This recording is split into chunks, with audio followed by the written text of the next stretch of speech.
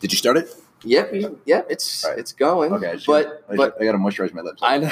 I know you can't start talking yet because you got to put on your candy cane chapstick, Yeah, Dave. baby. I just got a 3-pack. You got a you got a 3-pack? I did, yeah. I thought it was a 2-pack. I saw on Instagram. Oh, one. I took one out already. Oh. Yeah. So it was 3. Why do you? So is that your favorite flavor? Not that I eat it, but yes. So your favorite? Okay, so just so well, listen. At least you're honest. Uh-huh. We all know now that, well, at least we all know that your favorite flavor of chapstick is now candy cane. Yes. Has it always been like? When did you discover that was your favorite? Exactly. The first time I had it, I guess, which was probably about maybe 5 years ago. 5 years. So what? I gotta ask. What made you? Like you were just no. No. Like, man, you know what I need in my life? No. Some candy cane on my lips. Dickhead. I need. It was right after Christmas had passed. They're a seasonal thing, and my sister had some, and I needed a chapstick, and she had like a whole bunch, and she gave me one, and I like the way I'm not gonna lie to you, I like the way it burns a little bit. You like the way it burns? Yeah, it burns a little bit. Like Listerine, yeah, because I like when Listerine like burns my gums because I feel like okay, it's like that, yeah, okay. And I abandoned Cherry. Do you feel like now you just do you like candy canes themselves? I feel like I've never liked candy canes. They're okay. I mean, I feel like candy canes are a little inconvenient. They are inconvenient. They're messy. Yeah, and you can't really carry them anyway. You can't really put in your pocket because then it breaks. Yeah, no, I mean, I like candy canes. I know that we don't, I don't really typically eat candy canes. But do you feel like now that you've been using the candy cane chapstick, do you feel like now when you see a candy cane, it's like, oh, like been there, done that. Like I have this stuff on my lips all the time. I'm kind of over it. Or do you? No. I usually no. No. So you okay? No. All right. I was just curious. I haven't. Shut up. You know what? You know what, Stell? Well, I think something that's even more interesting that I just found out today. I don't know how the conversation actually started, but either. You told me that when you were 15, you wrote up a sermon at the church you were going to, yes. And then you had to actually read it out. I did, yeah. To hundreds of people. Mm-hmm. And I'm sure everyone was thinking what I would have been thinking, like, what's that fat kid doing up there doing this sermon? Yeah. That was back when I was 15. I went to church on the regular with my grandma. Made her happy when I went, so I went. I paid my dues. I think everybody pays their dues. I don't mean to interrupt. Is this your tissue? That's just water, though. Oh, so, okay. Can I just move it over? Okay. The tissue, it's like right in my. Well, make sure I'm going to keep it over here in case you spit another piece of rice onto me. Okay. Because you've done that 2 times now. Okay. Well, I hope you still keep it over there, just in case you start crying, because I have to look at you. There is a mirror in here, and you see how fucking ugly you are, and you start crying. Anyway, so yeah, I had to do a sermon. I don't remember what it was on. But, I had to write it and go up onto this fucking podium. How long did you have to prepare for that? I had some time. I had a couple weeks to write it up, but I didn't get any help. I had to write it myself. Was there criteria for that? Like, oh, you got to pick this part of the Bible or? No, I don't think so. I mean, you know what? Maybe it was probably related to whatever the minister was talking about that day, instead of just some obscure topic that had nothing to do with anything. Okay.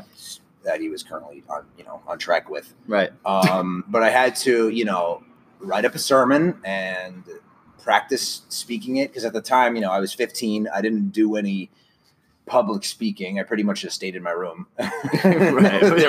there was nobody. Nobody to talk to in there. Yeah. And I was super duper nervous. Like now I wouldn't give a single shit about talking in front of a bunch of people.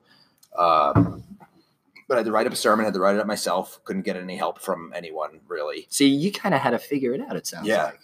And then I had to go up on this podium in front of this entire church. You didn't know any, I knew, I mean, I'd been going there for a long time. It's not like I was like an unknown face. Yes, but right. Ultimately, I mean, I only knew a few people out there personally. I wish I could see that. A lot of people in there. It's a big church. I think you told me there was like 2 floors. There's 2 floors. Yeah, it's in Queens. there's 2 floors. There's the first floor, which has like all the looks like a typical church with all the benches and crap. Right. And then the second floor is just more. It's more. It's like a concert hall. Yeah, pretty much. A football stadium. It's like I'm trying to think of like what's a good venue that has like a second floor, but like not as much. Kind of like, where do we go to? The Paramount in Huntington? Yeah. Is there like a second floor like that? Yeah, it's like that. It was pretty terrifying. I went up there, did my sermon. I can't tell you what the hell it was about. I was just gonna ask you. Not a single clue. I could sit here and think forever. You'll never get it. I have no idea. Okay. And then I finished my sermon, and nobody clapped. No. And then when all the other kids in my confirmation class, all 3, I think that's 3 of us. So wait a minute, no one clapped. No, nobody clapped. Was that because you were?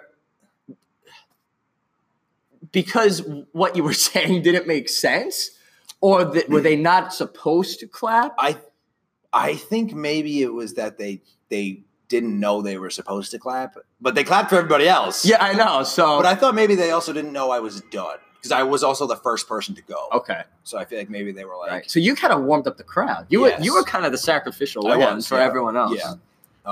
It was an interesting experience. You probably went in weight order from there. Yeah, that's probably a piece of shit. Or ugliest first. Yeah. Or palest first. Yes. Or whatever. But yeah, so it was a pretty interesting experience. So you kind of went. So you really had to bury your face in the books, and you kind of had to figure this out. What? Nothing.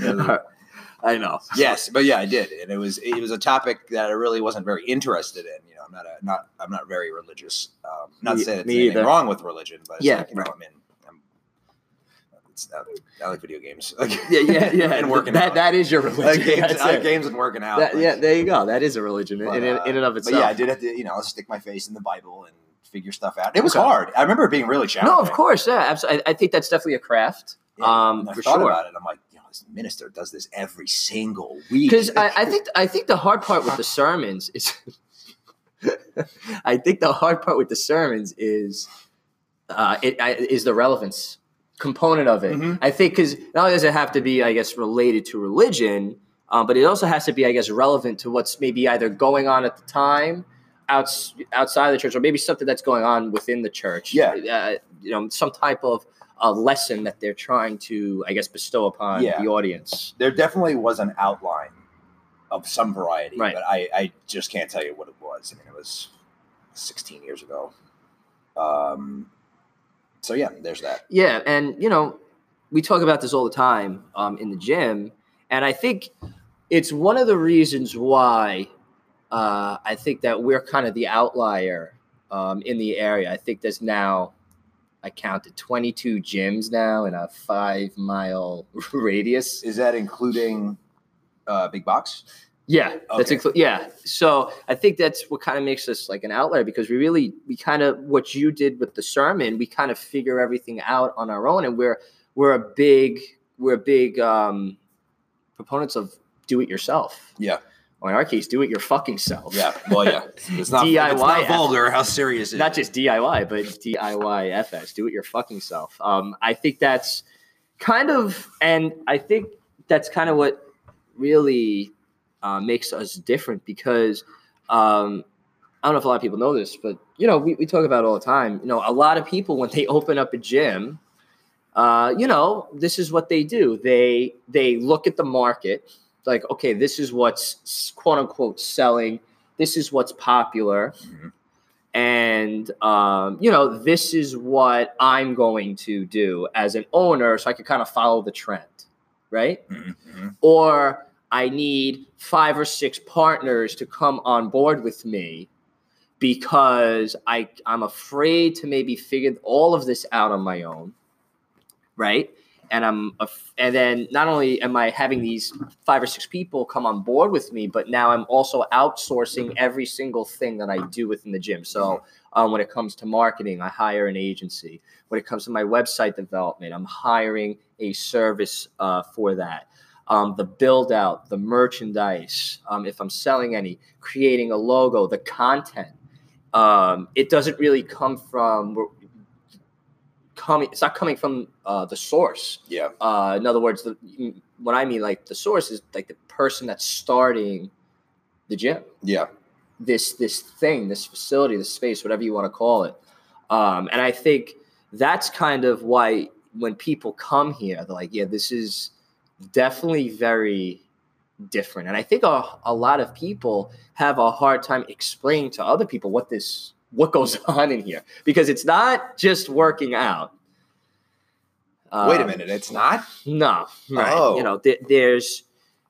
There's art occurring in here. I know that sounds kind of weird, but there's conversation that's going on. There's creativity that's happening, whether that's the photography, the videography, the artwork that we hung up, the way that people are helping us, including the clientele. Mm-hmm. They're helping us create some of the workouts, which I think is really, really cool. But leave that on the side. My training philosophy, I think, it kind of be summed up. I love this quote. It's give a man a fish and you feed him for a day. Teach a man how to fish and you feed him for a lifetime. And that's from Mia Maimonides. I think that's how you say it. Well, Mia would be M-I-A. Oh, Maimonides. There we go. There you go. There we go. Maimonides. Thank you. And that's kind of a big part of my training philosophy because, I think that there's a big misconception when you sign up with a trainer. It's like, okay, I'm going to go to the gym. My trainer is going to have all the weights out ready for me. He's going to literally do every single thing for me, minus the exercise. And listen, that's part of it. But I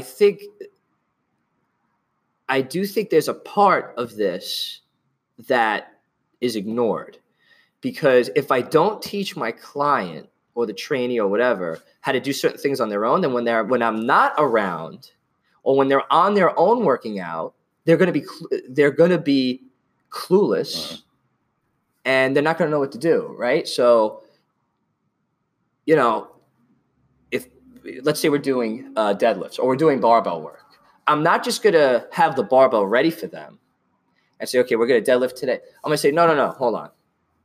Let's show you how to set the barbell up. Let's show you how to take the barbell out of the holster in the back. Which is unfortunate that we have to show. Yeah, exactly. Yeah, exactly. Excuse me. Yes, it definitely is. Let's show you how to put the weight on, the actual barbell. Let's show you how to put the clamps on there. Let's show you how to set up properly. Let's show you how to figure out how much weight you have to put on the bar. So then they get to do it themselves. And there's this self-reliance component as opposed to an over-dependence on the trainer. And that, I think, is a big part of my training philosophy. But aside from the clients, I kind of wanted to talk about the build the build out. What are you laughing at? A little bit. No, I'm thinking about the build out and how, it was it almost killed me and my wife and everyone else that was involved. Mm-hmm. Okay. Do you remember? Between the deliveries, not coming in because. Oh man! Don't even get me started on those deliveries. But you did. Yeah. So you remember that time? I think it was the day. I don't remember what day it was, but we were almost done over here, and I was waiting at the old studio for a couple hours, waiting for the ski ergs to come in because we had gotten a couple more. And I was waiting, and a ski erg came, awesome. Yep. And then the other one, it still hasn't come. Yeah, it still hasn't come. Yeah, and it's been almost 3 years. Yeah. And then, didn't you say that the guy he just quit? So this is what happened. So it said it was on its way. So what happened was what we were trying to do is we were trying to have the old studio running, like you were pretty much running it, and then I was over here at the current studio building it out, putting everything in, the mats, the equipment, painting, blah, blah, blah, all but, I was doing that while you were running the other gym. So the idea was, okay, when all the deliveries go to that address, we'll just bring it over here with us, because we couldn't ship it here because the space didn't technically exist, and there was a whole mailing thing, and it was a logistical issue. Yeah. So what happened was the equipment was supposedly on its way, doesn't show up, but it says it's on its way.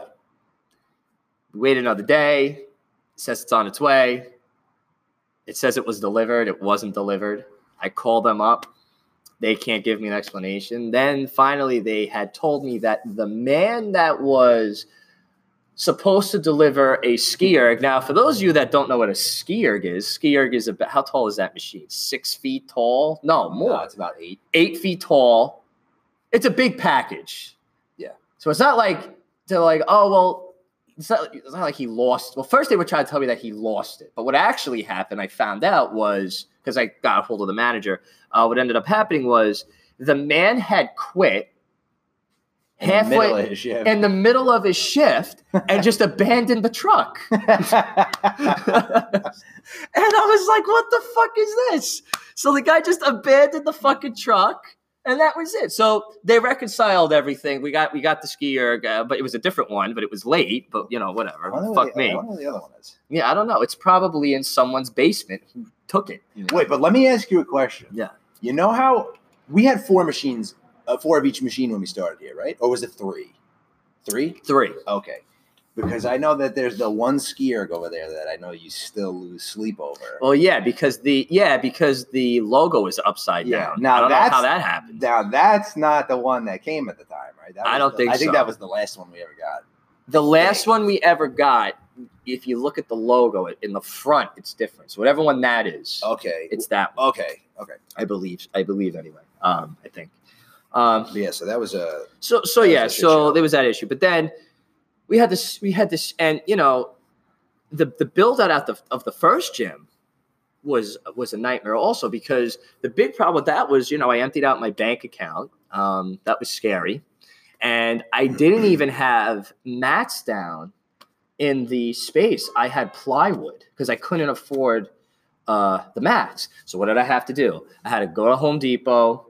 I think I went with Mike Falcone, actually. Yeah, we did. Yeah, we went with Mike Falcone, and he parked on the sidewalk and caused a big traffic jam because we were unloading the plywood into the gym. He just parked right on New Park Road. Yeah, he literally just parked. Yeah, he did the same thing when we were moving here. Yeah, exactly. And Mike, I thank you for that. I will never forget that. And he pretty much was telling everyone to go fuck themselves, because that sounds about right. And nothing happened. I'm surprised we didn't get like a ticket or anything. I mean, it's not like the truck was off. No, yeah, exactly. Yeah, you would have gotten a ticket. Yeah. Probably. So we were unloading, like, I don't know what it was. It was like it was a lot of plywood. Mm-hmm. And it was heavy. So then I had to lay that down, right? Then I had to paint. And then we didn't, at that point. That was the white with the black stripe. Yeah. And then, oh God. And then we didn't really even have any equipment at that point at all. We had no equipment. But, moving the stuff, we did it ourselves. Laying the floor down, we did it ourselves. Then when we came here, I said to my wife, and God bless her soul, and I think I even said to you, I'm like, look, like, our lease is up at the old place. The lease starts at this place. I have to get this done in a month by myself. It wasn't completely by myself, but for the most part, it was, because there were certain things, that I couldn't do. Just because I didn't have the expertise and I didn't want to, ruin the space. We did have some help with some other people that they were great. And, DIY, do it yourself is, not that you never ask for help, but when we talk about do it yourself, when I talk about it, it's like, look, like, maybe try figuring it out on your own. So then you develop an appreciation for the craft, the process, and not just the process, but you now are not dependent on others, which means now you can work on your schedule. You're in more control of what you need to get done. Yeah, instead of having to be present from, we're going to show up from 11 to 8. Exactly. Anywhere in there. Yeah, because look, I'm going to be honest with you.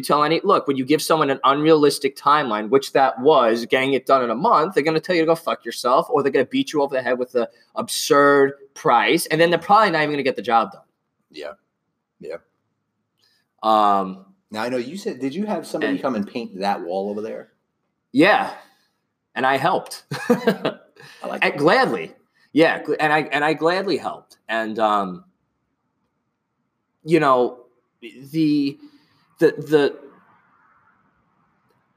said to myself, look, this is a ridiculous thing. I have to get this done by myself, because the people that are helping me, they're not going to stay here until 3, 4 in the morning, which is what I was literally doing from, 2 in the morning, 3 in the morning. I was literally doing that for almost a month straight while doing hours at the old space. I'm like, so look, I would never expect anyone to do that for me either. So I'm like, look, like, I know I can do this, so fuck it, I'm going to do it. I laid the mats down. We painted. I broke down all the racks. I put them back together again. Yubi and Paul, we brought all the dumbbells, all the plates, all the barbells. We put the desk together, the credenza. Oh yeah, right. That's a good, fine moment. Yeah. So, and in doing that, instead of having someone else do that, what happens is when shit happens, you know how to fix it. So instead of waiting for whoever to come and fix the thing, you already know how to do it because you did it yourself. And, Well, you want to take a look at some things real quick? I have a lot of things racking around in my brain. Things that needed to be done that you didn't do yourself. Okay. And how well that went. Okay. I have a couple ideas. I'm thinking about the sign. I think we talked about the sign, but I don't think we talked about the Stronghold logo that's on the wall. Well, those are two things that I'm already thinking of. Okay. Yeah, the Stronghold logo. You want to tell about what happened with the logo? Okay. So now this obviously I couldn't do myself because this takes some craftsmanship. So what we did was we wanted to get the logo, the Stronghold logo, on essentially what I wanted originally was a piece like of metal. But that was too heavy for the wall. So we got like a piece of vinyl, I think that is. And, I measured it out, had the dimensions set, and it was supposed to have like an aluminum finish on the front of it, right? And so I sent in the schematics. They proofed it. They sent me back a proof. Okay, no problem. Looks great. Guy comes in. It's the wrong size. And, not only is it the wrong size, but not only is it the wrong size, but it's white. It's supposed to be like brushed aluminum. So I'm looking at the fucking guy and I'm like, dude, this isn't the right size. He goes, what do you mean? Yeah, it is. I go, no, look, get your tape measure out. I don't even have to measure it, and I can tell. I'm like, look, this is what you promised me, and this is what I got. Oh, I'm sorry. Brings it back, right? Comes in. I got to wait now. Comes in, right? Brings it in, and drops it on the fucking floor. Dents it. I think we talked about this on the Do Your Job podcast. Yes. Did we talk about this one or the sign outside? Maybe we talked about both. I think we might have talked about both. Yeah. That's okay. Yeah, but whatever, But so like that, that happened. And not to make this like the Do Your Job podcast, but, if I was able to do that myself, I could have saved myself a lot of fucking aggravation and time and money by not having to do that. Yeah. Right? And I don't know, maybe I'm a control freak. Maybe that's another reason why I do this. But I know with you, another great thing is, look, like we do a lot of work on machines here, meaning the rower, the skier, the bike. Like we have over 10 million meters on each rower. Probably the same for the skier. Again, who knows on the bike? No way to tell, yeah.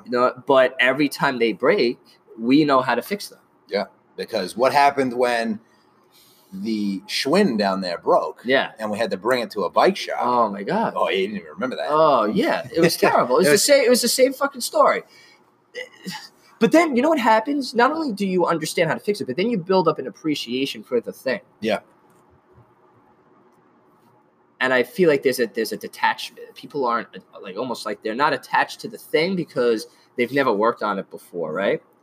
Well, like that with their cars. Yeah, like exactly. So it's like these people that really, they're really into their cars, and they're doing all the work on them. And I'm not, listen, I'm not just saying go and start working on your car because stuff can happen. But yeah, I don't know what the hell I'd be doing.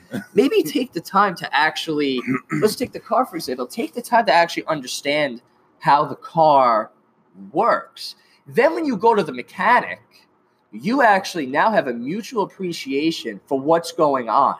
Because a lot of the time, I think where the arguments happen when you're going with a service-based business, or even when you're purchasing something, it's like that price is too high. Well, wait, maybe it is, but maybe it's because you don't understand it because you've never done the thing before. Yeah, definitely. Because think about how long it takes to maybe repair those machines, or maybe how long it took to craft that thing that we have on the wall. Mm-hmm. Now you see the price tag. Maybe you did it yourself, and then you see the price tag. Like, oh, like yeah, that makes sense because I know what it takes to do that thing. And I think the same thing happens with training. I don't think people realize, oh, maybe the price tag is so high. And listen, I could be the first to tell you most trainers are overpriced. I can tell you right now. But yeah, most of that money doesn't even go to those trainers. Exactly. Yeah, exactly. But they don't realize like the craft that goes behind this. But if you show the client or the trainee, hey, look, this is what you do with your nutrition at home. This is how you do it yourself. This is how you do exercise programming on your home at home. This is how you do it yourself. Then when they come in and they see what's going on, again, there's this mutual understanding. It's like, wow, now I get where my trainer's coming from. This is why he gets pissed off at me when I don't do A, B, and C. Mm-hmm. This is why he's so hard on me. This is why, because he's doing the thing. He's done it, right? And, I mean, even going with, even if not fitness, like any type of craft, like being a mechanic for a car, music. Yeah, anything. I mean, look at Andrew with the photos. Oh yeah, he'll post he'll show a one good photo, but there's 10,000 other photos that he hated and they didn't see the light of day. Exactly. And you know what I think people don't do enough of? They like, okay, I'm asking you for the service, right? Okay, like I need you to do this for me. When I do that, I'm like, wait, I want to see how it works. Not because I don't think the person, I'm not doing it out of, I don't think this person knows what they're doing. I'm like, I actually want to understand this. Mm-hmm. So when we have a discussion, we're on the same page. So we're not, so like with Andrew, I was like, yo, how does the camera work? And then he started explaining, this is ISO. There's ISO, there's shutter speed, there's aperture, there's all these different things. And then like Photoshop, this is how Photoshop works. With the video, this is how video. So now when I want to make a request to him, it's not outside because like if I don't understand how it works, then my expectations are going to be out of whack with his because I'm going to be asking him to do something that's impossible. But the only reason why I know it's impossible is because I've taken the time to understand how it works. I've done it myself, right? Yeah. So is that why you didn't understand necessarily why the people at your car dealership took their sweet ass time getting you your car back? Well, when you've been there like almost 10 times for the same fucking thing, tires over and over again. Now, didn't they let me try it again. They texted you the other day that your car was ready. Yes, right? They did. And they left a voicemail. And then what happened when you went over there? Yeah, so after they sent me that frickin', is this going now? Oh, it's going. Okay. Yeah, it's going. Yeah. Usually that's when it says stop recording, it probably means it is recording. Oh, okay, right. Because every 30 minutes we gotta, because the browser can't handle it. 2019. Yeah, exactly. So they sent me a text message and a what's it called? A text message and a voicemail saying that my car is ready. So I go there. I gotta go all the way out. It's like 30 minutes away, so it's not like around the corner. I have to go to that specific place. And they said they didn't know where my car was. And like, why are you here? I'm like, well, you sent me a fucking thing. But the problem is with the tires, they had told me they're not doing it under their roof. They have to outsource it to third parties. What good are they then? Now, here's the problem. They're getting paid. They don't give a shit because they're getting paid. They don't have to, the third party I'm talking about, they don't have to deal with the customer directly, the actual customer. Yeah. Because at that point, the dealership is the middleman, right? Excuse me. Mm-hmm. It's okay. I know I'm boring. I didn't say sorry. Yeah, I know. Well, I'm implying that you should have said sorry. Oh, Kerry left. Yeah. So and I think that's the reason why we don't really deal with any third party people. No, not really. I mean, you have so far. I mean, with the shirts, yeah, you have. Well, yes, and no. In two sense, in one sense, we are just for the actual making of the shirt. Mm-hmm. Yeah. But in terms of the design, that's all us. And we have it down to a T. Like I know what font, I know the size, the width, the position on the placement. I mean on the shirt, etc. So all that stuff we've gone out of our way to really refine. Mm-hmm. But yeah, like even with like music, like when you brought me to that concert, right? You know, listening to it, like just listening to it, like in my out of the speaker or in my headphones, it was one thing. But going to take the time to actually make time to sit down, not sit down, but stand and actually watch these guys play, and then later go on and looking at what the message was that they were trying, like on their website, what they were trying to communicate with that album or with those songs, I appreciated the craft a little bit more, but a lot more, to the point where now I listen to them all the time. Yeah, which all the clients want to kill you for because they hate the music. Sorry, it's too bad. Listen, give them time, and they will join us. Well, let's talk about like the, I think we talked about it maybe. I don't think the last podcast, but the marathon. The last podcast we talked about. Well, it depends. I mean, there's the last podcast that we've posted, and then there's the last podcast we recorded. No, So this will not be. Yeah. Oh yeah. Right. So the marathon. Okay. So you obviously didn't have really an endurance coach for that. No, you did. I didn't know that was a thing. Yeah. Yeah, there are. Yeah, like the people that do like marathons, like marathons or triathlons or whatever. Yeah. So like we talked about this, I think, when we had Dr. John Patrizzo on. Mm-hmm. We talked about it briefly. That was the last one posted, right? I think so. Yes, it was. Okay. Yes. But I kind of want to hear, because I spoke to you about this, Dave. I didn't really get to talk. I watched it. So I think that's why I never really had a conversation, because I watched what you were doing. Yeah. But I really want to hear like how you did it yourself. Okay. I guess. All right. Well, I mean, doing the marathon was something that I did, decide to take on my own. I wasn't talking with anybody about it. One day I was here. I want to say it was probably around this time last year. I was in the studio, and I don't know what the hell was wrong with me this day, but I decided I wanted to see what would happen.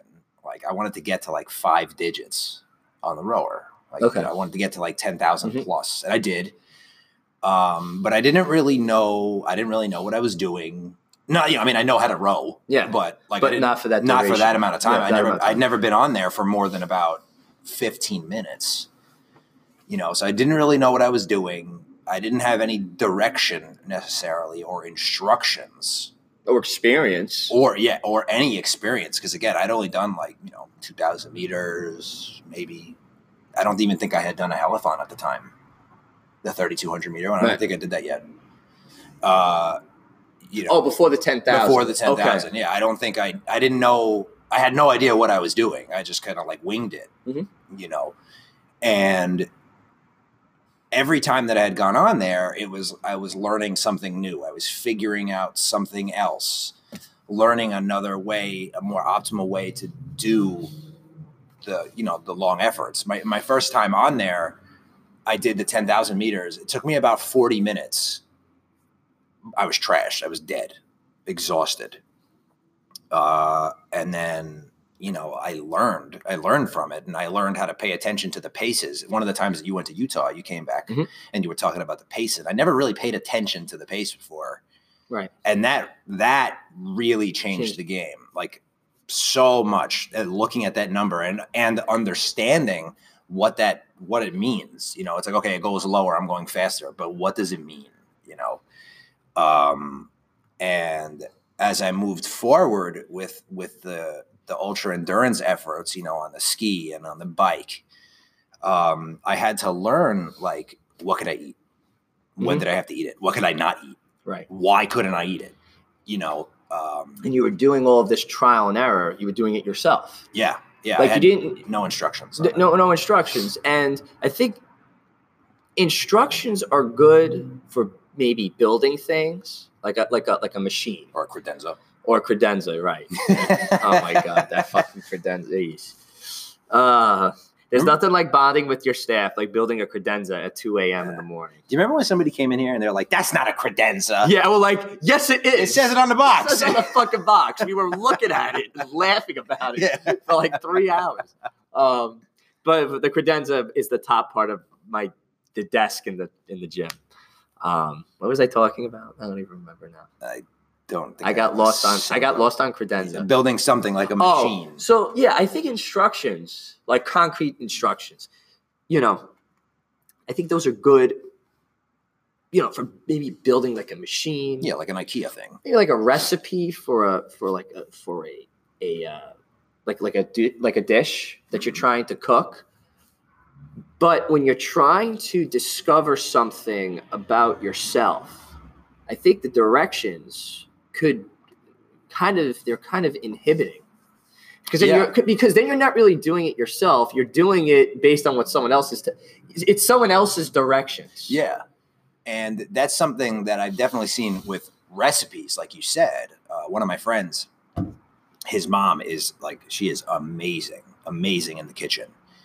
And I asked her one day, I was like, "Oh, how did you learn to cook so well?" And she's like, "Well, I followed a recipe." Right. All right.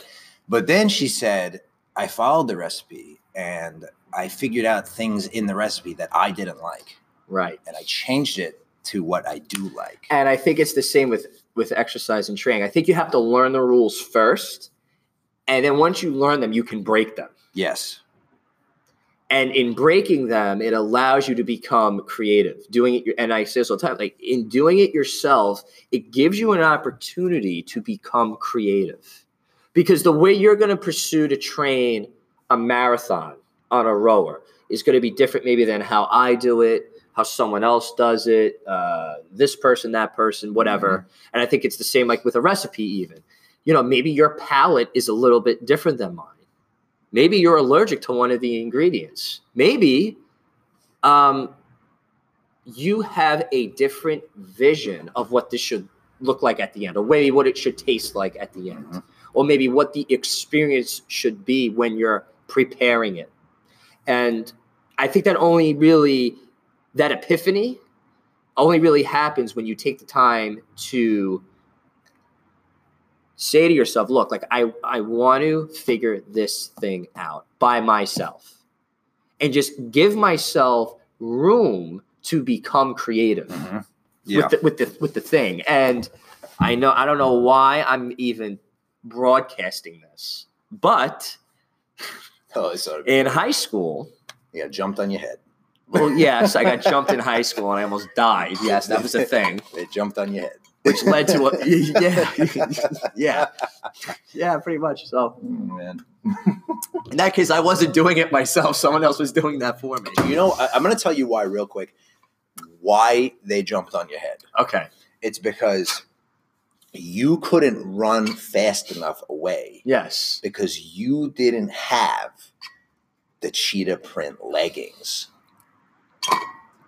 You know what? You're right. I know I'm right. You don't have to tell me. I know. And if we were friends back then, you would have gotten me a pair. Because now we were just friends. I mean, you lived down the block from me, essentially. We're on the same bus stop. Yeah. I should have became friends with you earlier. You fucked up. Yeah, I fucked up big time. Yeah, me too. I told you to fuck off. Yeah, I know. Well, you did. There's always that, but I told everybody that. Yeah. Don't take it personally. You did that yourself too. I did tell you that myself. Exactly. I didn't leave you a note. Yeah, no. You sent someone else. You didn't leave me a poem in my locker. No, I did it. So what happened to you? In high school? Oh, so after I got after getting my head stomped in, and I left that high school, I went to a private school. Oh, and you got in trouble for it. And I got because I tried to fight back so I wouldn't die, but whatever. So, fuck me, right? Nope. So I ended up going to a private school that was, I know. I know. So I ended up going to a private school afterwards that was really, I guess, artsy. And it was meant for the students to become creative, and they did not follow the standard education model. Yeah. At least the American teaching model. We talked about this in the education. We talked about this in the education podcast, but and again, I don't know why I'm telling this. I'm never going to hear the end of it. But there were some art classes I had to take, and I had to take book binding, basket weaving, and stained glass design. Okay. So, book binding, you actually learned how to take a bunch of pages, cut them at the proper length, and actually make a book and bind it. And you learn different types of binding methods. You bind it with string, you bind it with glue, you bind it with a certain type of crease in the spine of the book. There was all these different things, and it was really kind of interesting. And then the basket weaving class was the same thing. And so, you had to make a basket out of, rattan, which is like I kid you not. It's kind of like it's like wood, but it's like wood. The best way I can explain it, it's like wood wire, if that makes sense. It's like wire that's pretty much. Is it kind of like Easter baskets? Yes, exactly. That's rattan, Okay. right? I had to make one out of yarn. I had to make one out of leaves, like this special type of leaf. And then shop class, I think that everyone takes, we had to go out and get the materials for all of these things. And the stained glass class also. So it wasn't just, here's the materials and make the thing. Again, they were very much, learning for that school, to them, learning is in the labor, which I thought was really kind of cool. Mm-hmm. Like, you learn through doing all the different parts of a task. So instead of just saying, okay, I want you to make a bench with this piece of wood and here's the tools. No, go out and get the piece of wood. Shave the piece of wood down so it's the right, from this tree, so it's the right dimensions. And then and it was like, wow, like all these different components, all this do-it-yourself stuff. Even the stained glass, we had to go to a place. It was on a farm somewhere out east. We had to pick the pieces of glass. We had to cut them into sheets. We had to clean them. So you do all this stuff, all this preparation before you even start the actual process of making the thing. Yeah, it's not like you took it it's not like you got like a stained glass kit. Yeah. No, there's no kit. And I think in doing that, it allows you to say to yourself before the process of making the thing starts, it's like, wow, this is going to be tough. So it's kind of setting the expectations up from the beginning. And I think that's kind of what through doing that, I think that's kind of how they wanted you to approach everything. Okay. If I don't have the raw materials ready, go out and get them and make it yourself. That way you're not restricted. you're not handicapped when you want to do something. If that makes sense. And then we had this other thing. And you know what? I was at the time, I thought it was really stupid. It was something that we did called a free write. Remember telling me about this the other day? Yeah, we were talking about. Yeah, I was telling you about this the other day, and it didn't really. I swear, it just clicked the other day when I was writing stuff. You know, I'm always writing stuff down on the board. But you would go into class every day, and the teacher would come. This was the first thing you did every morning. You'd come in, and the teacher would say, "All right, I'm going to give you a topic, and you're just going to write about it for like anywhere between 3 and 5 minutes. It could be a poem. It could be a summary. It could be sentences. It could be bullet points. You just have to write something." So she'd be like, "Apple, write something." Or it'd be, "The dog went down the road." It'd be a sentence maybe. Okay, now write something about that. 3 to 5 minutes. Then you'd have to present it to the class. But it was like, wow, like it was a way for you to kind of become creative with nothing. You're making something from nothing. Yeah. Yeah, you literally have nothing. Yeah, and you had to, again, do it all yourself, right? Mm-hmm. And I think that really helped me with my writing today, because that's kind of how I write now. Like all of the blogs I write, even the book that I'm writing currently, the captions, I never really have a structure. Like sometimes I start at the end, sometimes I start at the beginning, but it's always like it starts out with bullet points. Then it starts out with sentences. Then I'm looking through a thesaurus to switch out words. Then I write out it's really like all over the place. Mm-hmm. And then it's not until like a day after where I can actually put it all together. Yeah. And then how many times when you're trying to write, do you like you said, you'll take out a thesaurus, so you'll start looking up synonyms or antonyms. Yeah. I'm not really savvy with English stuff. Yes. But, and then you find a word, like another word, mm-hmm. and then that's like a rabbit hole. Like you're like, it is. Oh, what's just That's happening? Exactly what happens. Yeah.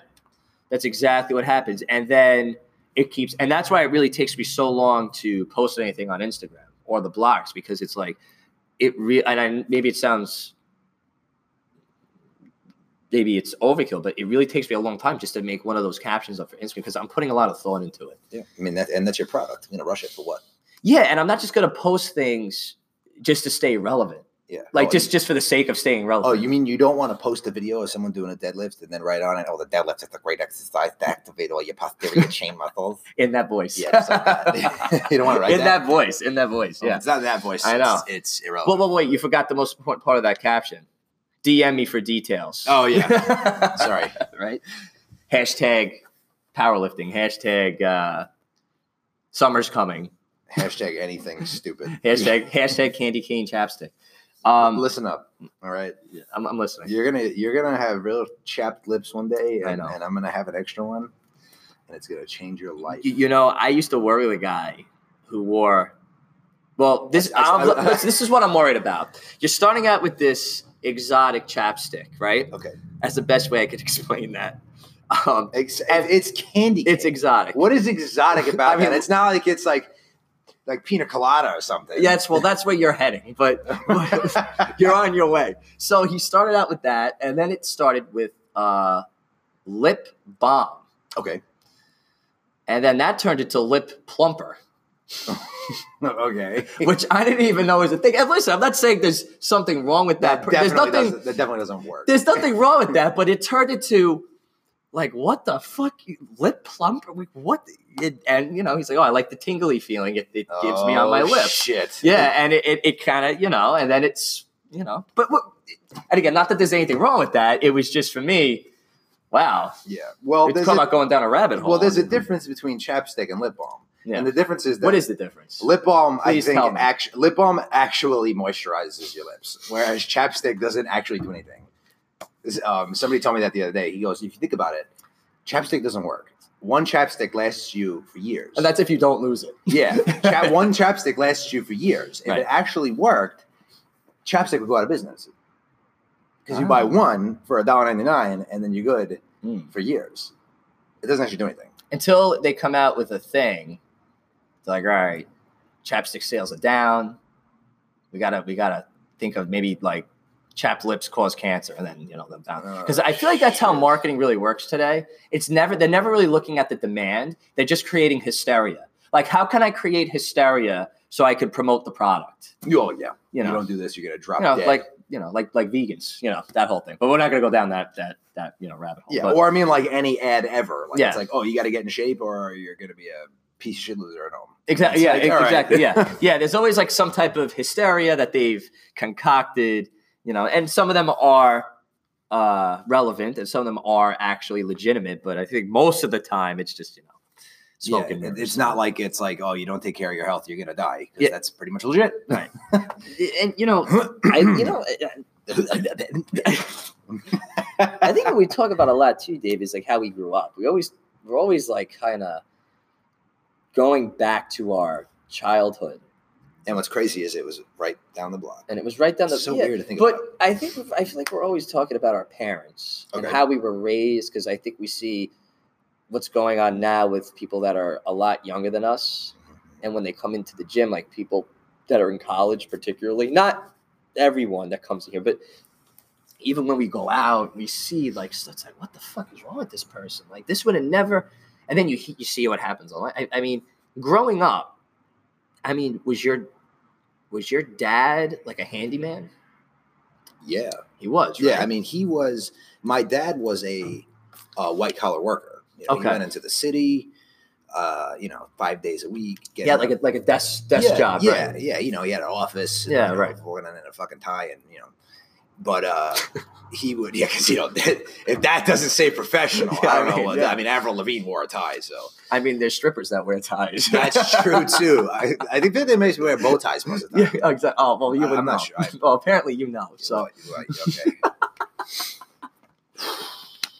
Anyway, so yeah, he was a white collar worker, but like he knew his shit around the house. So when it came time to fixing anything, putting up a pool, building anything in the backyard, like when I grew up, before we moved to Franklin Square on that D-Day, we lived in beautiful Lynbrook, such a better neighborhood. Yeah, and that's not even sarcasm. I loved it over there, but. You did love it. I did, yeah. It was great over there. The kids were so much nicer over there. Right. It's because they weren't entitled Franklin Square kids. Yes. That's honestly why. Like, if I was 7, I was a moron until I was 25. Yeah, me too. So if I could recognize at 7 that the people in Franklin Square were pieces of shit, then they must have been. And we're not saying the entire town either. We were just talking about our experience. Our experience with our classmates. Yeah, well, I mean, if you think about it, if I say people from Franklin Square are pieces of shit, I'm from Franklin Square. Yeah, exactly. And so am I. It's not like so am I. It's not like I'm from a neighboring town and I'm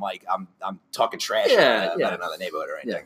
Yeah. Anybody from Franklin Square listening to this is probably like, hell yeah. That's exactly. the damn truth. Right. And if they don't think that, they're probably not listening. Exactly. Yeah.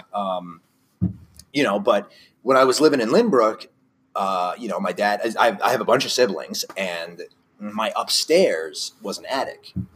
It wasn't a furnished second floor with a bunch of rooms and stuff. And yeah, you were that kid, like your dad would throw a stake up there for you. He had you chained up. Like one of those? No. No. You never saw that movie? Okay, never mind. That movie? No. Yeah, where they have like that one kid they don't like, and they chain him up in the basement. They throw a stake down there, and he turned into like a mutant. What movie is that? I forgot, but it was like a horror movie. Oh, okay. I think it was The Hills Have Eyes? Maybe? No, not The Hills Have Eyes. What's the movie where I think it was Chernobyl or something like that. There was, I think it took place in Chernobyl after the meltdown, and like everyone there was kind of like deformed and messed up. And I think these kids go there into like the deserted town of Chernobyl, and they get to the house, and there's like a deformed kid over there, and they're like, you mean was it in Chernobyl? I'm not sure, but you mean they didn't go into Chernobyl and then take sexy selfies for Instagram? No, I don't think so. No. Oh, I think because like it was like a horror. It was a horror film. It was like it wasn't like factual. It was a fake. So anyway, fantasy.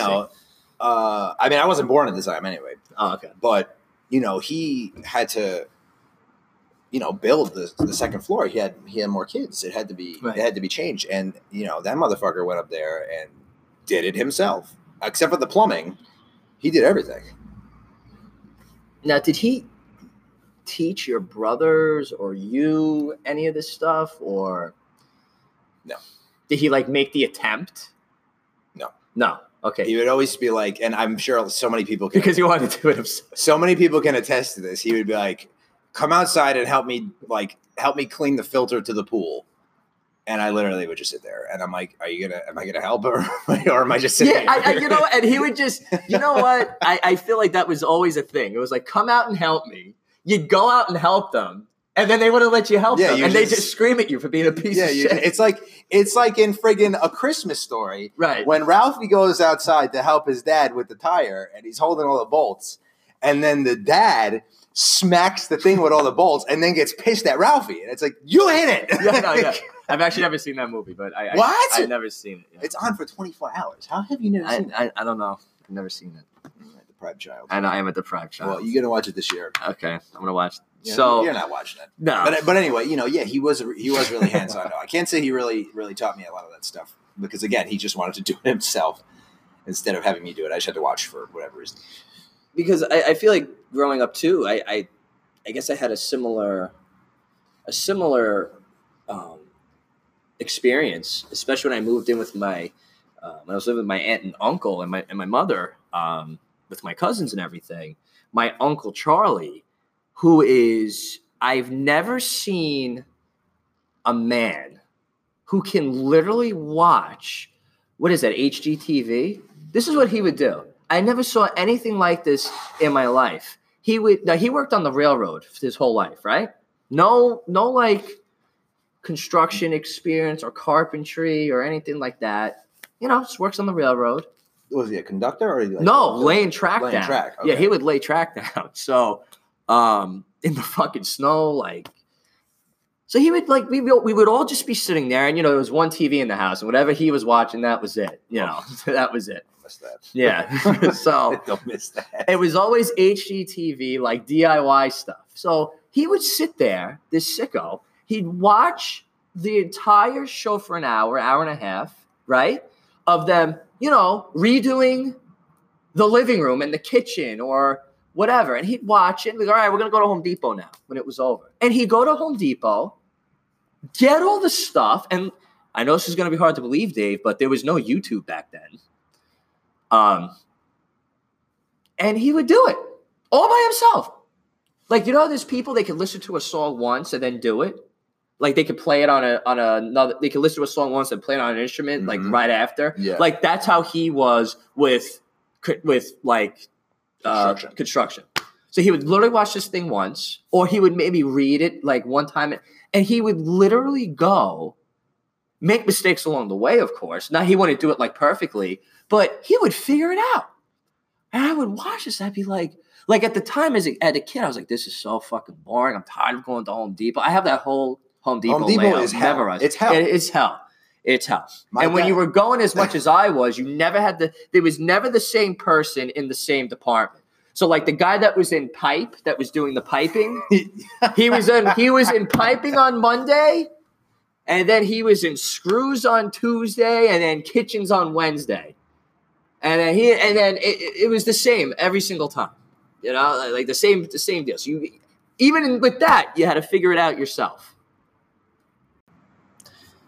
And he would and after we would go to Home Depot, hopefully we would find what we were looking for. Yeah, we'd be there probably for 4 hours looking for one washer. Yeah, yeah. One washer that's like a ridiculously weird, an obscure size or something. And he would, this guy, we dug the hole for the half in-ground pool. We dug the hole ourselves. I mean, it was a big in-ground pool, a half in-ground pool. We built the deck by ourselves. We built we did the kitchen. He raised the roof on the house. He did the basement. Like literally, there was nothing this guy couldn't figure out on his own in that space. What's that thing called also? What the hell is it called? It goes like a kind of in a garden. It's like not a greenhouse. Not a greenhouse. It doesn't have to go in a garden, but it goes in the backyard. A pergola. There we go. It's nice. It's like decorative. It's like a wooden sculpture. Does it have seats inside? No. It's like it looks like a frame of a building almost. I'll show you a picture Okay, of that. okay. Yeah, but he built that. He built a pergola. He did all the gardening by himself. It was like he literally did everything by himself by figuring it out. And I think that's one of the best lessons I ever learned from him. It's like, look, like you don't need to hire someone all the time. You don't need to have the quote unquote experience all the time. Listen, of course it helps. I'm not saying just go and be an demolish idiot. your house. Yeah, and demolish your house. I mean, he did take the time to research this stuff, but not only did he take the time to research it, but he would have to fabricate some of the stuff for the house, and he would do it. Go buy the metal, he'd buy the wood. It was like unfucking believable to me how this guy would figure all this stuff out on his own. It was really amazing. And I've kind of taken those and not only did he do that, he taught me how to do it. He taught my cousin how to do it. Whether we remember all of it or not is another story. And come to think of it, he actually helped me with some of the stuff in here too, because, he's really my point of reference. He's really like the bailout guy. When I'm stuck, I'm like, I don't know I always call him up. Mm-hmm. And it's so funny. Like, he has so much experience now doing himself that he'll oh yeah, you need this thing, you need this tool, you got to go to Home Depot, go to this aisle, and he knows exactly, what to do for that specific thing. Well, that's good because people that work there don't know where anything is. Exactly. And I think I've kind of taken that into the gym. I mean, even with the website, I literally built that website by myself. Mm-hmm. Yeah, I remember watching you do it. Yeah. I mean, it took me years. I'd be like, why don't you get someone else to do it? It's not that expensive. You know why? Because then I don't have control when I need to update something. Yeah. Because guess what? I have a lot of fucking ideas. And I don't want to call someone up where I don't know how to do it myself. And then I have to figure out the program. Like, I want to figure it out by myself, do it all. Because when I want to change something on the fly, I can do it. Yeah. And then it's exactly the vision that you want. Yes. Like, if you had the ability to print the Stronghold merch yourself, would you do it? I would do it. Why? Because there's a specific way a particular way that I want it done, and I want it to look a certain way, and I know what that means, and I know what that takes. The reason why I can do it is that I need a machine. We don't have any textile machines. Yeah, we don't have any space anyway. Yeah. But this question of content, I think, becomes important too. It's one of the reasons why we don't accept funding for the podcast or the gym in general, which I didn't even know was a thing.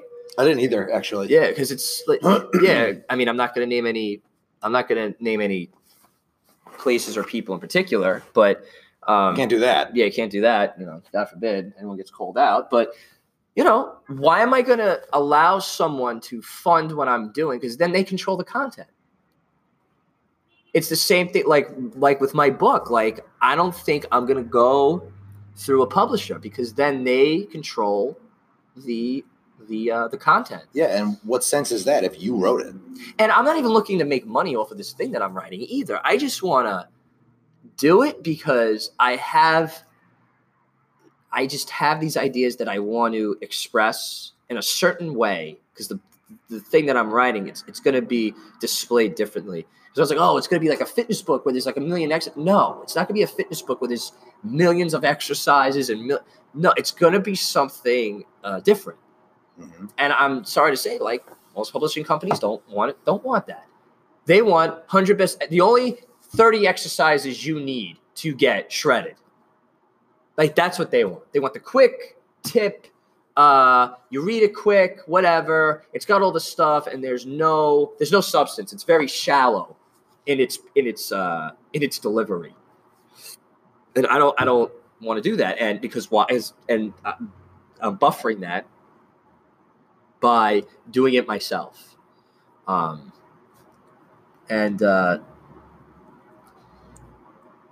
Even with like the logo too, it was like, and it was really funny because yeah. Like with the logo and I know, funny how, right? Yeah.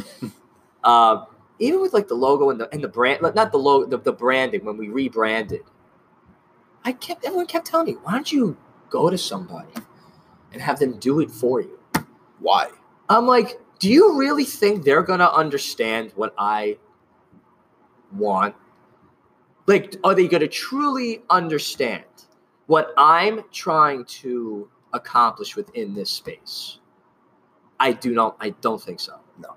I really don't. I think the only way it's going to actually be genuine, the brand, is if I actually sit down and I suffer and I bash my head against the wall and I go through this grueling process until I know deep down inside it's right. Could I have gotten maybe some food for thought from this third party?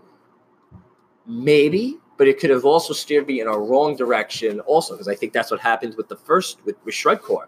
I think I took too much advice from other people too willingly, and it sent me down a shitty road. For me anyway, I didn't like what the gym became, and I didn't like what the name meant. But that was my experience with that. And I remember we were talking about rebranding, Dave, and we were just like, what's it going to be? Like what does this place mean? Like, how do you figure that out through a third party? Something so significant as that. Yeah, how somebody that is never here. Yeah, exactly. You just took the words out of my mouth. They're never here. Not only are they never here in general, they've never worked out here. Right, you're going to look at my website once and you're going to understand. You're going to talk to me maybe twice and look at my website, and you're going to really know what this place stands for. And you're going to make a website for me. There's some people that have a blog. I didn't even know this was a thing. There's some people that have a blog. They don't even write the blog. They hire someone else to write the blog for them. I believe it. Yeah. And then they're like, here's my weekly blog. Really? That's not your blog. That's maybe your ideas that someone else wrote for you.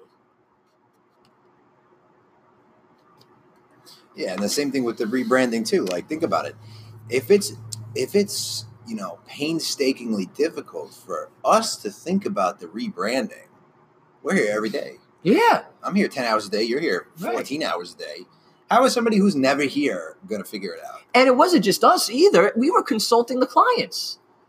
Remember we did the survey? Yeah. Well, you mean the survey that wasn't supposed to be put out? Yeah, the survey that wasn't supposed to be. Yeah, exactly. Yeah, right. Yeah, exactly. Oh, man. That was good. Yeah. And then we did, yeah, exactly. And even when we went through Adelphi, and we did the marketing venture with them, with the students there, which I loved. I thought it was great. But even in doing that, so these are marketing majors, people that have they're just about to get their bachelor's and their master's. This is all they've studied for 4+ years, right? And did they help? Yes. Did they help as much as I thought they could have? No, but it wasn't their fault. It's just that this is because again, I saw what was happening. They were looking at this as, how can we brand this where this guy makes as much money as possible?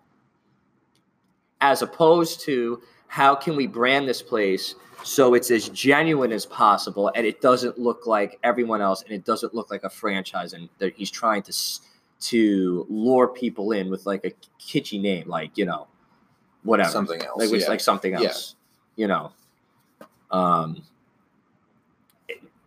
And, again, those are people that are studying that stuff all the time. So how do you put I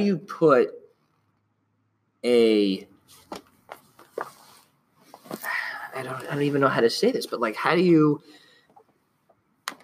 take an idea, an idea that really means something to someone, and portray it to an audience the right way if you're not in that space yourself and you're not doing it yourself? And I even said to the marketing people that from Adelphi, all the students, I'm like, look, like, if you guys really want to understand how this place works, you need to come in here and you actually need to experience what's going on. Because I got news for you. There's people that are in here they don't know what this place is until like 3 months after, because it takes time to understand what this place means and what this place means on a physical, from a physical perspective and a mental perspective, right? And I think in terms of training, it doesn't help to create an over dependency on the trainer when you can help someone become independently fit and self-reliant by showing them how to do things themselves. Yeah, and that comes in a lot of handy when you have these people that are coming in, 3-4 times a week, and they want to do something on the days they're not here. And you can confidently send them a complex workout and know that they're going to be able to do it. Right. And if they can't do it, what did you really do? Right. Besides bark orders. Yeah. Yeah. And, I think that it saves a lot of time when I don't have to set stuff up. When I've trained the clients to say, all right, look, we're going to do, we're going to do heavy, we're going to work on our strength today. We're going to do heavy deadlifts. I'm just making these numbers up, but it's like, look, set up the bar with 85% of your 1 rep max, do that for 5 reps. They're going to know what to do. Mm-hmm. Now, when they go on their own, they know what to do also. I think that people are making the trainer and like babysitting like synonymous services almost. I'm not just here to watch you work out. I'm not just here to keep you accountable. I'm here to show you how to train, not just exercise. And there is a difference. The people that exercise are just here to get a sweat going. And so they can tell everyone else that they go to the gym and they have a trainer. It's social currency to them. People that train are here to not just get an experience out, they're here to learn from this so they can apply it outside of the gym into multiple aspects of their life. So they can become independently fit. They can become more capable. They can train themselves to do other things that they couldn't do prior to coming here. Yeah, and for me, like as a trainer, I don't want to be the person that just barks orders at you and tells you what to do. But yesterday we did Dante's triathlon. Yes. I did it with Ryan at 5 o'clock, and you ran the class, which is and that's from the guys that I train with in Utah. They showed that to me, and that really opened my eyes even wider than they already had opened them for me prior as an endurance thing. So for me, when it comes to training on things, routines, on certain kinds of routines, like I don't want to be the person that is just telling you what to do, isn't teaching you anything, isn't showing you anything, because it's like a lose-lose situation. The client gets nothing and it's boring. And they become a liability. Like think about what you did we did Dante's triathlon yesterday. Yes. Right? What did you do while we did Dante's triathlon? I watched your pace. I mean, virtually almost nothing. Almost nothing. And it sucks, doesn't it? Other than make sure that you guys are maintaining your pace. Because sometimes when you're doing a longer effort like that, sometimes you do tend to not doze off, but you tend to like space out. There we go. Yeah. There we go. Space out. Yeah. When I'm doing a routine with my clients like that, like when my client's been paying their dues and it's time for them to do a health-on, God, this is the most boring hour. Yeah. I hate it. I don't even know what to do. I just kind of sit like, exactly. Scratching myself. Yeah, right. I need something to do, Right. It's a lose-lose situation when you as the trainer is showing, you're just barking orders. You're not teaching. You're not, just setting an example. You're just standing and talking, Does that make sense what I'm trying to say? Absolutely. And that's why I think the psychology becomes such an important aspect of this, because then what happens, the client becomes self-motivating. And that's a good type of skill to really develop, because then I don't need, because we all know that working out on your own is like one of the hardest things to do in the world. Oh, yeah. It really is. And it sucks. But if I could teach you how to how to bypass that difficulty, you start to become a little more capable, right? And I feel like when it comes to giving somebody the capability to train by themselves, what really helps is the training with an objective. It's not just, okay, I'm going to go and, I'm going to go into my basement and I'm going to go on the elliptical for 30 minutes. Like, okay, cool. Yeah. But, and watch Dr. Phil. Yeah. But don't even get me started. You have them be able to have the ability to work out on their own. And then they have like a objective when it comes to their training, and to understand the objective. It's not just like, okay, you got to go do this. And the dosage. They start to develop a sensitivity for the dosage of the difficulty of that specific objective. And then I tell my clients this too. It's like, look, like the objective for today is one objective, but you also have to have an objective for some type of longer time frame. Like, look, like, all right, the objective today was to complete 100 burpees in under 6 minutes. But what's the long-term objective? You did that today? No, not today. Oh, okay. No, not today. I did do that in the Thanksgiving, the 2-hour class. I did that. Yeah. But the point is, now they start to develop timelines for themselves. They start to write down all of these things, maybe, because look, at the end of the day, the biggest problem is always ourselves. Yeah, hell yeah. And until you start to become self-reliant on yourself, where you can do it yourself, whatever that may be, you're going to be you're going to be restricted in whatever you pursue, because you're not able to figure. Like my client, let me tell you something. Like Tim, right? Great guy. Oh, dropping names. Yeah, I know, dropping names. Hi, Tim. He's not listening to this crap. This guy's great. Like one of the, he got a barbell he found a barbell from a gym that had went out. Okay. It was broken. He went, brought it to his place, fixed it. That Theragun, he's like, he looked at it. He goes, oh, I know what that is. That's a jigsaw gun, essentially, with a ball attached to it. He goes, oh, I can just make that myself. And what was the price difference on that? Oh, it was like $300 or something like that. Yeah, it was ridiculous. What was the other thing he did? The slam ball broke. He was like, oh, don't get a new one. Let me fix it. Let's figure out how to fix this thing. And he brought it in the first couple of times. I don't think it worked, but then he figured it out how to do it. And now we have a system for fixing the fucking slam balls. The savages in here pop them all the time. Yeah, right.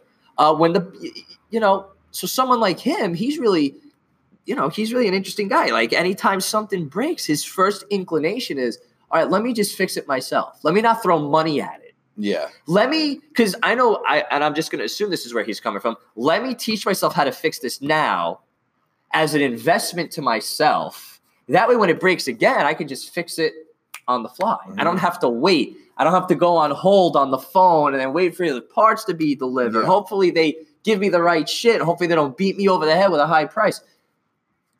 And that's exactly what we did with the bikes. Yeah. Oh, yeah. Oh, we could take those things apart and put them back together again. Yeah. Easy. Yeah. And that's one thing I really like about Concept 2.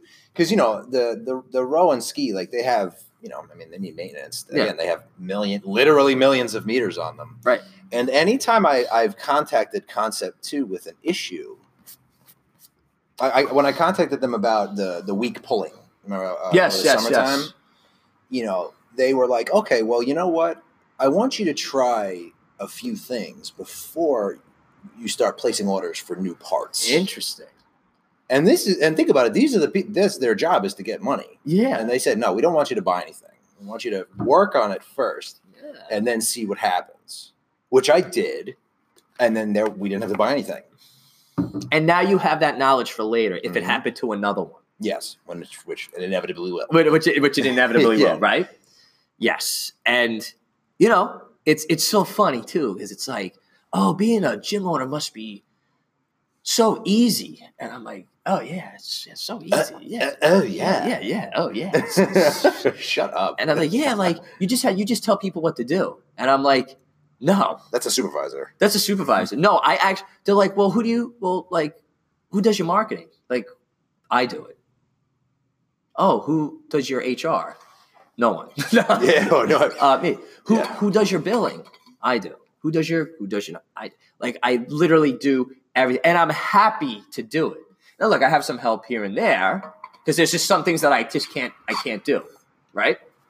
But because look, I think everyone at some point, even if you're trying to do it yourself, you're gonna need help with some things. I'm not saying don't do it. But listen, sometimes you're going to need help. But just because going into a situation, just because the situation is something I've never done before, it doesn't mean I shouldn't at least maybe try. Yeah. As long as it's a safe situation. And there's also a difference between having assistance with something versus having somebody else just do it. Right. There's a very big difference between the two. And if you do get help, watch that person and learn from them so you can do it yourself. Don't just say, all right, here's the money and goodbye. Yeah. Like anytime someone does something for me, like I want to know what's going on. Maybe that's just me being curious. Oh, hey, because it's going to happen. It's going to happen again. You know. Yeah. Something breaks, it's breaking again. That's it. Like my cousin who was helping me with the what's it called, the statistics.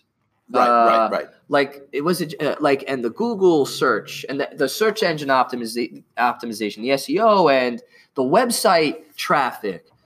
He printed me out this thick file with all the. It was amazing. I was like, wait, but like I said, I'm like, dude, show me how this actually works. Like, show me how you got this information. And again, it's not because I don't want to learn it, so I don't have to pay you or something. Not that I was paying him, but right.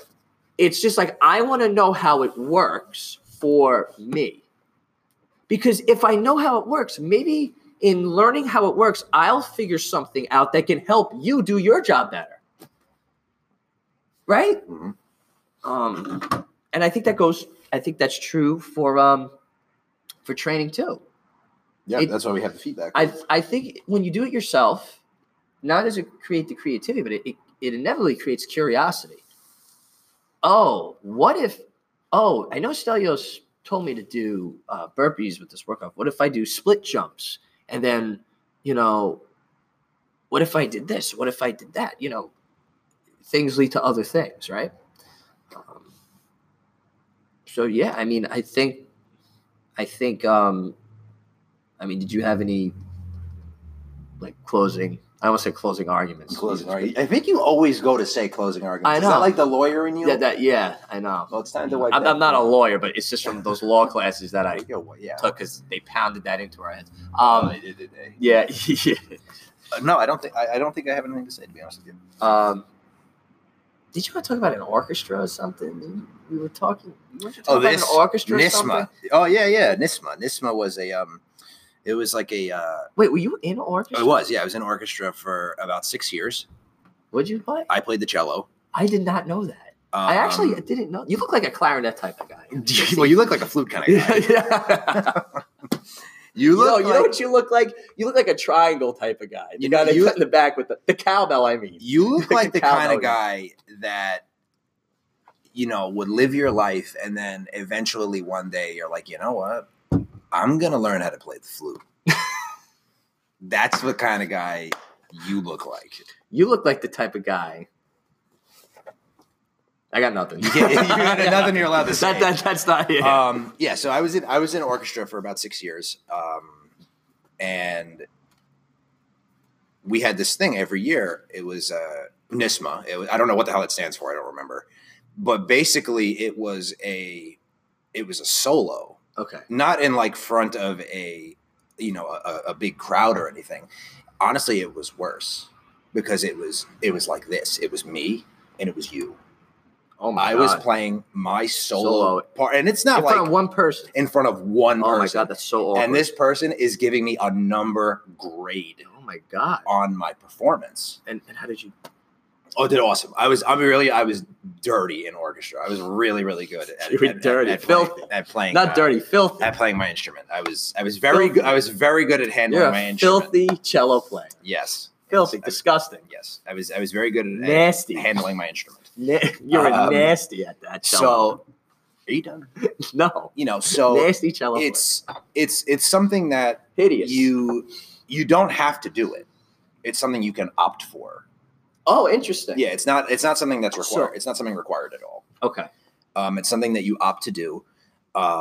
You don't work with, when you go to orchestra class, you're all playing the same, song, preparing for the winter and spring concerts and stuff. But this piece, it was specifically yours, and you had to go practice it on your own time. And of course, you could ask the orchestra teacher for help, but at the end of the day, you were responsible for this. There was nobody around you to maybe. It's kind of like when you're in a personal training session versus a group class. All the attention is right on you. Okay. There's nobody around you to maybe take the eyes off you for a minute or to cover up if you fuck up. Okay. So it's like do or die. Yeah, like your shit needs to be on point. It was I think it was at a 28. The test was the thing was at a 28. 28 was the highest you could get.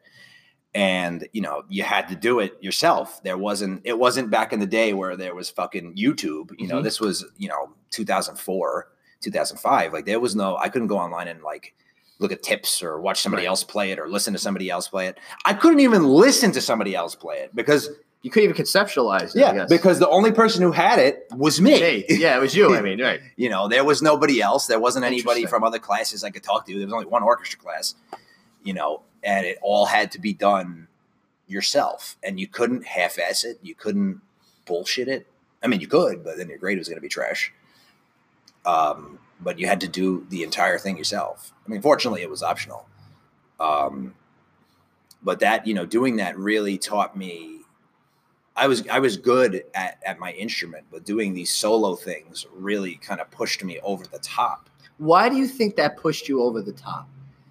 It pushed me over the top because it forced me to have the songs down, like where I didn't even really need the sheet music anymore, because when you're in a big group setting, even, if it's just the, just like the orchestra in your school preparing for your winter and spring concert, or if it's in like the district orchestra, which you have to try out for, there's always other people that can cover up your fuck ups. If I think about it, if I'm in like a group orchestra and there's something in a song that I don't know, I could literally just stop playing and nobody's going to know. There's no margin for error. Right. Do you think that this is like a vulnerability thing, that people don't ask for help because they feel like it makes them look vulnerable or stupid? Or do you think it's more of, I want to ask, I'm looking for help because if I don't do it right myself, or is it? I'd say a little bit of both. It's a little bit. It's probably on a case by case basis. Right. Yeah. Right. When it comes to training, training in here, I threw my ego out on day one. I walked in the door the first day I was hired, and I tossed my ego out the door. So I was like, if I don't know something, I'm just going to ask. Why am I going to just, I could just try and figure it out, but like, why? And and I don't think people realize the pressure that's on me, because I'm quote unquote. Yes, I'm hanging from your beard. I do have something hanging. What is it? Did I get it out? Yeah, it's not rice. It was like a thread. Gone. Is it gone? Okay, yeah, it's gone now. All right. The pressure that's on, and I'm not asking for sympathy here, but just to put things into perspective for people, the pressure that's on me, because I know coming in every day that someone's going to ask me something, which means I have to be on point every single day. And listen, there's going to be days I don't know everything, and it's impossible. But there's days where it's like, you know what? That person asked that question. I don't know the answer. Or maybe you asked, or one of the other trainers asked, or whatever. And I'm like, you know what? I gotta do some research now. Yeah. I gotta do it. I gotta do this thing myself and kind of take a step back. And I think that's another good thing about DIY. It's a reflective process. It's extremely reflective because then it really takes you, I think it does put you in it brings you back to that vulnerable state. Mm-hmm. It takes the mask off, your armor, your shield. It gets rid of all that. And then it's like, wow, like I'm a novice right now. Can I make it through this, I guess, transitional period where I don't know something? I know that going in. Can I transition into finally maybe developing that skill all by myself? And I think there's a sense of like, it's almost like when our ancestors discovered fire. It was like, it's like, I think there's something instinctual within us that says, I want to try to do this thing. I want to figure it out by myself. And I think we kind of lost that because now information is so easily accessible, where I don't really have to kind of bash my head up against the wall anymore. I have someone else to kind of put me. I do have someone else maybe now online that I don't even know that can kind of maybe put me in the right direction, but I'm still not maybe authentically sitting down and saying, all right, look, like I have enough information on my own. Can I figure this out? Can I literally just figure this out with what I have? Yeah. And that's an important skill to have, I think, and that's what I did with the ultra endurance stuff. Like I didn't come to you. Had you ever done any of that crap? No. So I couldn't go to you. Yeah. I was fucked. I went to nobody. I didn't have anybody to go to. Right. I went across the country to learn. Yeah, so when it comes to other stuff, like I'm going to go to you, of course. You're here. I might as well. But with that kind of crap, like I had to do it myself. I wanted to do it myself, because it was something that nobody had done. Not nobody in the world, but like. And I think those are the best things. Yeah, hell yeah, absolutely. It's like, wow, no one's tried. Maybe, and I'm not saying in the grand scheme of things. I'm saying maybe just at where you are at a particular moment in your life, as a trainee or as a whatever, as a doctor, as a lawyer, as a marketing person. It's like you start to pursue things that no one else has done, or maybe it's considered taboo, or maybe not taboo, wrong word, but it's considered the wrong way. Like you can't do that. That's not how you're supposed to do it. And until you just take a step back and say, well, let me do it myself and see. Because once I have that second person there telling me that it's quote unquote right or wrong, then I disengage from my own capability and the opportunity to do it myself. Right. And yeah, I think we can all really learn about ourselves by doing it your fucking self. Yeah. And one thing I think really helps people to learn, what they're capable of is to do something or get involved with something by yourself. Mm-hmm. You know what I mean? Yes.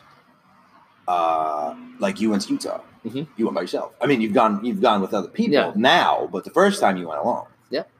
When I first started going back to school, I knew not a single soul at that school. I went by myself. And I feel like that's a really good way to learn how to do it yourself and how to learn what exactly it is you're capable of. You learn a lot about yourself when you're doing it by yourself. You're not being like, there's not your friends aren't doing it with you to distract you.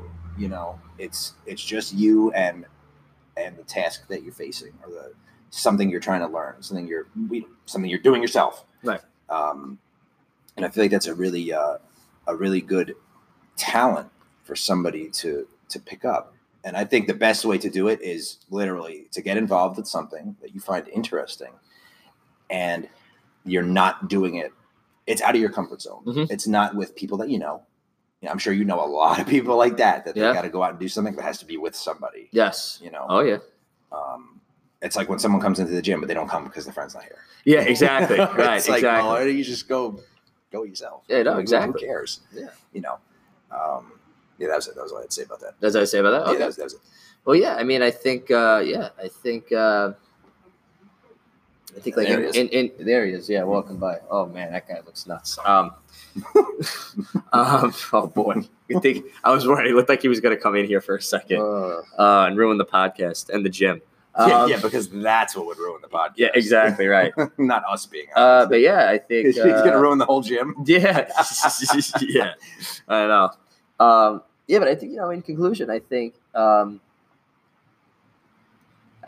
do-it-yourself mentality is something that's underutilized. It's underrated, and I think people don't understand. Not understand, but they're not taking advantage of the outcome and the effects, the positive effects of it, where it becomes a reflective process. It becomes an investment within yourself, so you can become more self-reliant, more independent, and you can start to. It allows you to become creative, gives you an opportunity to be curious. So you can start making something from nothing, which is what this gym is. I made something out of nothing, and yeah, I think that's where the value lies in that mindset. Yeah, and I think that everybody is capable of creating something if they're interested in it, obviously. But I think that's where your capability really shows. Like what you are capable of is to go and get involved by by yourself. Yes, and also apply as much candy cane chapstick as possible. And make sure when you're doing it yourself, you are wearing our beaver print leggings. Beaver print. Because they build dams. Oh, yes. So if you want to build and create, you got to get our beaver print leggings. Yes. They're just brown. Yeah. But we're considering putting a tail on it. Yeah, we have a tail. Yeah. Maybe teeth in the by the waist area. No, that might be a little perverted. No, not in the crotch area, by the waist. So yeah, make sure you guys pick that up on the look out for those in the catalog of Stronghold brand leggings.